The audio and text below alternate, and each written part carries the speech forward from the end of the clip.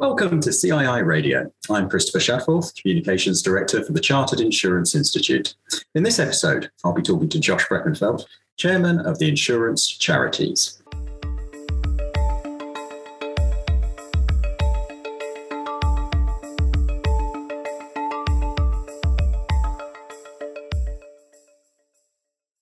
In this episode of the podcast, we're discussing the work of the Insurance Charities, which has been providing support for current and former insurance employees and their dependents in the UK and Ireland since 1902. I'm joined by the organisation's chairman, Josh Brekenfeld. Here's my conversation with Josh. Welcome, Josh, and thanks for joining me on the podcast. Great to be here, Chris. Thank you so much. Now, Josh, can you tell me some more about the organisation, please? Why it exists and who supports it? Yeah, I'm really happy to take an opportunity to do this with you, Chris. And again, thanks for the invite. It's really appreciated. You know, the Insurance Charities, really simply, it's the only registered charity in the UK and Ireland that puts this as our mission: to help individuals connected with the insurance industry in their time of need. And we've been doing this, as you mentioned in your intro, for over 100 years. So we've got some staying power with this. And I think it's pretty remarkable, not just the fact that we've been doing it, but kind of how we go about it, how we're able to provide this help. Because it's not just financial help that we're talking about here, although we do issue financial grants. We also offer a lot of non-financial grants as well, a lot of non-financial assistance to folks that are in need. And we're able to sustain this help for as long as it's necessary or as long as it's required by our beneficiaries. So I mentioned that we help folks connected in our industry. So let me just unpack what that means, right? So first, obviously, this means individuals who are currently working in the industry. That would be at any level from a CEO straight on down to a support role or a starter role in the organization. We would view these as largely eligible. And what I'm trying to say is that our help is available to just about anybody who works in our industry as a career. And we try to think about timelines and guideposts. But fundamentally, if you think of insurance as your career, we probably have some help available to you. In addition, we talk about that help. We also need to understand exactly what the need is, right? So we need to see a hardship of some kind. And the bulk of these can be linked to a financial hardship. And the root cause of that hardship can be really anything. And then that's where the Insurance Charities is here to help. So first thing, connected to the industry and somehow, even if that means you're a dependent. And second, you have a need of some kind. And that really opens up the opportunity for the Insurance Charities to step in and help. And I should say the process that we follow in sort of working with our clients is absolutely anonymous. And I mentioned that for you because I know that talking about hardship can be a difficult thing. So we work really hard to make sure our process is quick, it's efficient, and it's as personal as possible. Oh, that's absolutely fantastic, Josh. And I know you were talking there about both financial and non-financial assistance, and we'll perhaps come back to the non-financial assistance in some of the later questions today. But I also wanted to explore that financial assistance. I know the Insurance Charities awarded over £1.3 million of support to people in need last year. That's a phenomenal sum of money. So where do the funds come from that support the Insurance Charities, and how have they helped some individuals? Yeah, I mean, we're very lucky at the Insurance Charities to have funds that we can draw upon to help folks within the industry. And, you know, you mentioned that £1.3 million mark. I mean, that is something that we are incredibly proud of, but I also think it's a very sobering moment. I mean, every pound of that is going to somebody who has a need, who has come to us in some really difficult situations.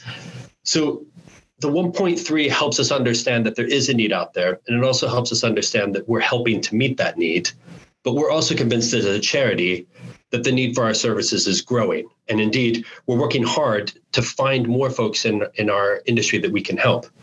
And we know this is true, especially as the cost of staples continue to rise, along with interest rates and inflation. It's creating a real squeeze and pinch and hitting folks, you know, where they are right in their pocketbook. So now, in terms of how that 1.3 breaks down, you know, as I mentioned before, the charity is incredibly agile in terms of how we respond to specific needs that come to our door. So yes, financial grants are by and large the bulk of the help that we provide. And you know, and that's something where we can figure out through the sums exactly, you know, what we can be able to offer to a beneficiary that would make a real impact in their life and really, get them out of the current position they're in. But there's also a lot of non-financial help that we provide. And this is the stuff that I'm really proud of, that as a charity, we have the ability to work this nimbly, to be this agile. So what am I talking about here? Some of the things that I've seen in my time at the charity are, helping out with school costs, which we know can be a real burden on a family, helping out with specialized medical treatments, including things that, sometimes the NHS isn't available to pick up the bill for, but, we think there's a need and an urgency to it, so we'll help out. We've also looked at property repairs and property maintenance, even things like dishwashers, dryers, looking at how folks are commuting. All of that is something that, if demonstrated there's a need around, we can be able to put ourselves in a position to provide that assistance. And we really pride ourselves on this and being able to help anyone who is eligible to come to our doors. And what you were describing there, Josh, I guess, is a reflection of the wider economic situation at the moment. And why would the insurance industry and people working within the industry be any less exposed to the pressures that any of us is facing at this moment in time? It makes complete sense that you would be experiencing those demands for your services at this moment, just like other organisations, I suppose, are also experiencing those sorts of demands. And I guess, you would encourage anybody who's in the profession, who's experiencing financial hardship, or anyone who's unsure of whether they qualify for help to get in touch. Yeah, Chris, I mean, this is a really important point to us, because as a charity, as I said at the intro, we've been around for over 100 years, and it is our sole mission to help individuals who are associated with this industry. And so I'm really glad you brought this up, because the charity is working hard, I think harder now more than ever, to get our message out there that to the insurance community in the UK and in Ireland, that we are here to help. And I know your listeners, most of whom are CII members, have been incredible advocates of our work already. And I cannot tell you how proud and grateful I am for that ongoing relationship with the CII and with its members. But as our industry continues to evolve, we also need to look at new ways to get the message out there, like appearing on podcasts, for example. So yeah, I would definitely encourage anyone who's listening to this, anyone who's associated with the insurance industry, if you are experiencing a financial need, or just need to sort of talk something through, get in touch with us. I mean, we may be able to help. We also have a host of partners that if we can't help, we may be able to refer you to somebody who can. And for folks on this podcast that are thinking about a conversation that they had at a water cooler, or somebody else who's working in the industry, please refer us widely. We're probably the easiest way to get information about us is through our website, but equally, we're very good at picking up the phone and talking as well. And I stress at this point that all of these conversations are completely anonymous, again, because we know that they can be difficult conversations to get started. So we want to make it as anonymous and as quick and easy as possible. Wow, that's superb, Josh. And thank you also for mentioning our CII members as well. I know we have a lot of fantastic members who already get involved with the work of the insurance charities. And I guess on the flip side of providing support, you do need individuals who are prepared to be volunteers to help the work that you're conducting. And I understand you've got a dedicated team of volunteers across the UK and Ireland who visit beneficiaries and undertake awareness raising and fundraising locally. So how can people who are listening get involved if that's what they would like to do? Yeah, and thanks for that, Chris. I should say, as a charity, I think as most charities are, but we are wholly dependent on the generosity of our network of volunteers to carry out some important parts of our work. And that includes everybody from the board straight on down. We maintain a very lean workforce so that we can ensure that the funds that we have at our disposal are largely going to assist beneficiaries. And what that means is, we are constantly reliant on some very generous volunteers for their times and services. And as I said earlier, as we expect to see and as we look to help more folks, the demand for more volunteers on every facet of the work that we do continues to grow. So we're always looking for volunteers. We call them, We have charity ambassadors, which are the sort of folks that understand what the charity does and sort of raise the awareness from it. And then we have another group, sort of what we very cleverly refer to as charity visitors. And these are the folks that sort of help us get out to our beneficiaries, keep touch with them, make sure that their needs are being met and that, the help that we're providing is impactful. And as I mentioned already, the CII has been incredible at filling these roles and has an incredible history of working with the insurance charities. And I really want to take the time to acknowledge that. And you've done it through Local Institute dinners, where you select the insurance charities to be your partner and you allow us to come to the dinner and sort of talk about what it is that we're doing. And I know that many CII members serve as charity ambassadors as well as those client charity visitors. And I have members of my board and committees who are CII members. It's a real dedicated stream, and there's a real strong relationship that exists for some times. But if there's one thing that I can ask each of your listeners to do, regardless of whether they've got time to volunteer or not, it's to go onto our LinkedIn page and to connect with us and to like and share our content. And that's particularly relevant as we go into Awareness Week, which I hope we get some time to talk about through the course of this podcast, because during Awareness Week, we will be specifically authoring content that can be shared to help raise awareness around the charity's work. And in this digital age, that distribution channel, as we like to call it, is a powerful way for us to reach more and more folks that need our help, which is the critical call for today. Absolutely. And, we'll put the details of the LinkedIn page alongside this podcast when it goes out and make sure people are able to find that additional information as well. And you've mentioned Awareness Week. Now, we're recording this interview ahead of Awareness Week, which runs from the 19th to the 23rd of June. And I believe as one of the things that you're doing through Awareness Week, and perhaps, you can unpack some of the other aspects of it, but specifically this year, you're offering a free online Dementia Friends session, and that's to help change people's perceptions of dementia in particular this year. Yeah, I mean, we're very fortunate. We have a partnership with the Alzheimer's Society. And I mentioned earlier in the podcast that,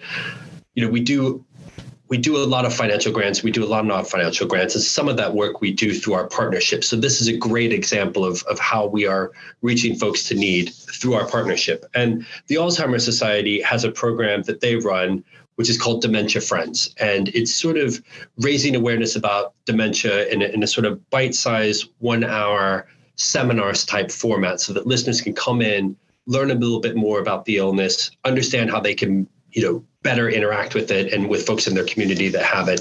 And so we're very proud and excited that the Alzheimer's Society will be running this Dementia Friends session during this year's Awareness Week, which I think this particular session will take place on the 22nd of June, which is a Thursday. And it is a virtual session. And it's really informative, I think, because there's so many myths out there about the illness. And this really helps bust down some of those myths and empower people to engage with it. And I think that's a great thing.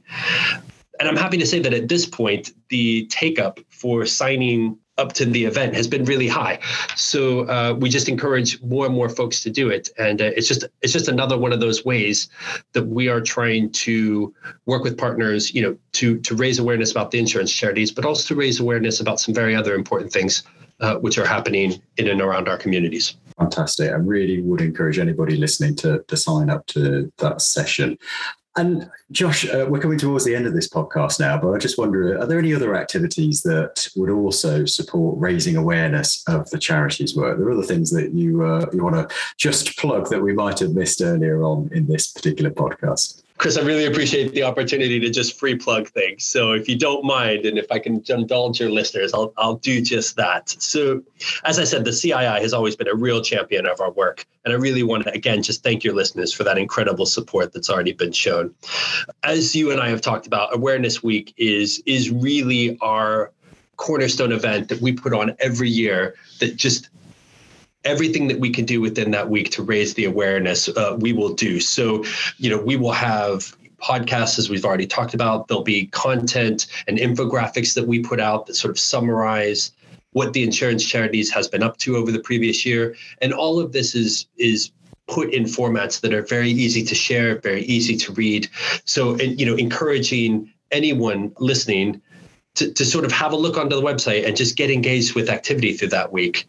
And hopefully this podcast has given your listeners even more to talk about, right? Just in terms of the history and the scope, and hopefully breaking down some of those myths about how you can access this charity's help so that folks feel now equipped to have conversations with coworkers or with colleagues or with friends about the insurance charities and the help that we do, because we think those small conversations actually can have a real opportunity to be impactful in somebody's life. And as I said earlier, there's always our social media channels. Please follow, like, and share. I know everyone hears that nowadays, but it really is important. And I mentioned our website. You'll find a lot of information there. And the infographics that sort of summarize the work that we do over the year will be posted throughout the week. And it's important that folks feel that they can access that information and talk about it. But more practically, we as a charity spend a lot of time talking to HR professionals and CSR professionals. That's corporate social and responsibility professionals that are within the insurance industry to talk about how the insurance charities works in concert with some of these efforts that employers are already doing. And if that is a space that you work in, or that you think someone in your employer's space would like to know more about, please get in contact with us and we can set up that discussion as well. So hopefully, Chris, that was probably more than you bargained for, but there's lots of different ways that folks can learn more about the charity and get involved with us. That was absolutely brilliant. Thank you so much, Josh. And I know those listening to this podcast, I'm sure will have filled in gaps that they might not have appreciated the full extent of the work that the Insurance Charities does. And I really do hope that some of you listening get in touch with the charity, because its work is absolutely incredible for those that it benefits. If you can support it in whatever way you can, whether that's being a volunteer or in other ways, signing up for the sessions on dementia awareness would be, a step in the right direction. But there are other things that Josh was mentioning there that you might also want to get involved with as well. So we'll put the details of the Insurance Charities, as I say, alongside this. We've come to the end of this podcast, and thank you so much, Josh, for coming on. It's terrific to hear all of the work, and thank you so much. It's been a real pleasure. Thanks for your time, Chris. Thank you for listening to this episode of CII Radio. To find out more, visit thejournal.cii.co.uk/podcast or follow us on Twitter @CII Group. Until next time, goodbye.